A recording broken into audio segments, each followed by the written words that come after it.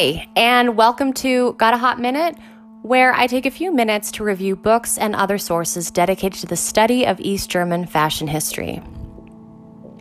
This week, I'll be talking about Fashion East, The Spectra That Haunted Socialism by Georgia Bartlett, which I used as a main source for Tuesday's episode, and you can get this on Amazon for $9.99, hardcover edition. This is going to be structured a little differently. First, we'll talk about the author, a little general overview, discuss three major themes, and then chapter topics. So a little about Dr. Georgia Bartlett. She is a reader of histories and cultures of fashion at the London College of Fashion. She's also been widely published and lectures on socialism and post-socialism. Some of her contributions and books include East Europe, Russia, and the Caucasus in the Berg Encyclopedia of World Dress and Fashion, where she's an editor of the Fashion and Politics volume. And she was a co-editor of Fashion Media, Past and Present. This is a comprehensive book of 326 pages with a rich compendium of images from fashion magazines, shows, and East Bloc dress competitions, fashion houses, dressmaking patterns, and so on. There are three sartorial narratives, which I'll get into shortly: utopian dress, socialist fashion, and everyday fashion, over the course of the 72 years spanning from the Soviet Union to the 42 years in Czechoslovakia, East Germany, Hungary, Poland, and Yugoslavia. So what is utopian fashion? And this definition, mind you, for the book is specific to Eastern European countries and their relation to Western European civilization. So she asks in her introduction, can fashion, a phenomena deeply connected to its past of Western civilization, begin again at zero? Now, for the Soviet Union, she explains, this idea was tested shortly after the 1917 October Revolution, with constructivism and geometric abstraction as its visual language.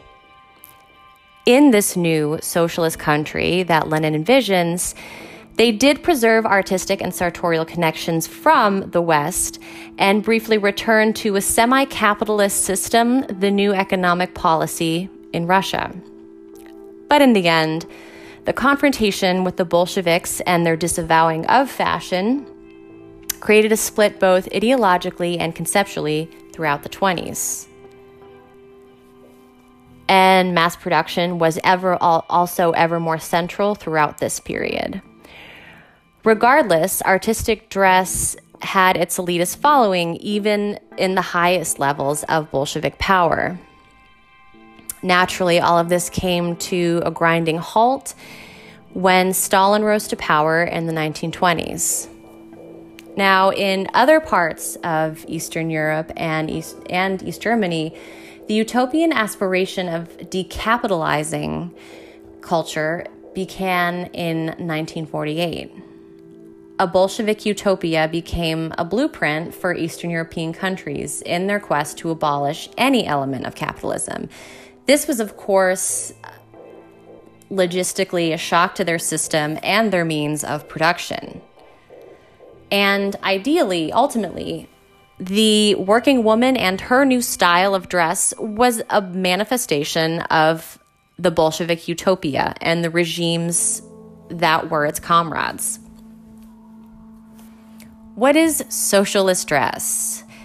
So this idea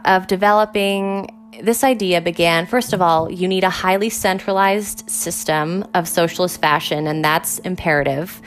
We'll see that in Russia with the Dom Modeli House of Prototypes, which was supposed to mass produce dress for the entire country. And after World War II, this was then regionalized into chains.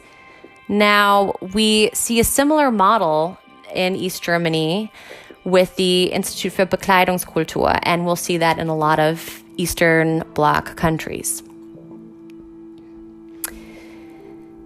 The book also explores the many sartorial expressions of this discourse because ideologically, fashion is about change. It's fickle. It has trends. Bolshevism is none of this. And that discourse, the idea of socialist fashion, is a total paradox. And Bartlett draws a comparison to the socialist realist artists and fashion designers. Fashion was a medium to visual progress of what the socialist regimes had dreamed of. What is everyday fashion in a socialist context?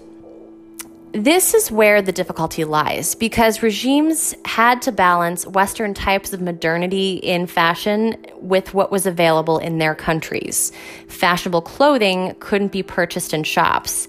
Because of the 5-year plans and other practices, it was difficult to create an efficient and readily accessible fashion that was appealing. Dress patterns and home dressmaking services and a black market became essentials to an everyday, quote-unquote, socialist fashion culture. And Bartlett goes into this and more various practices administered. Now, if this discourse and others that I had talked about doesn't already have you hooked already, let's look at some of the central themes in her chapters. Chapter 1, Art versus Technology, Early Soviet Dilemmas on Dress.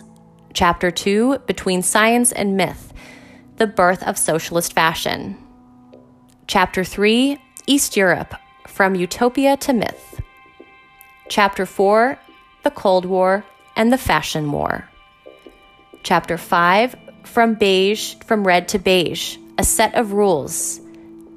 Chapter 6, The Decline of Socialist Fashion. And Chapter 7, Fashion Rising. So overall, I would highly recommend this book. It's a great compendium, and I'm definitely going to use this throughout the series of this podcast, and I hope you enjoy it. And on that note, thank you so much for your support thus far in this. I've had amazing feedback. I really appreciate it. Feel free and make sure to check out the accompanied blog that I post. And those posts usually go out Thursdays or Fridays to sort of be like show notes, have terms and translations, images that are complementary to my Tuesday episodes. So thank you so much and have a great weekend.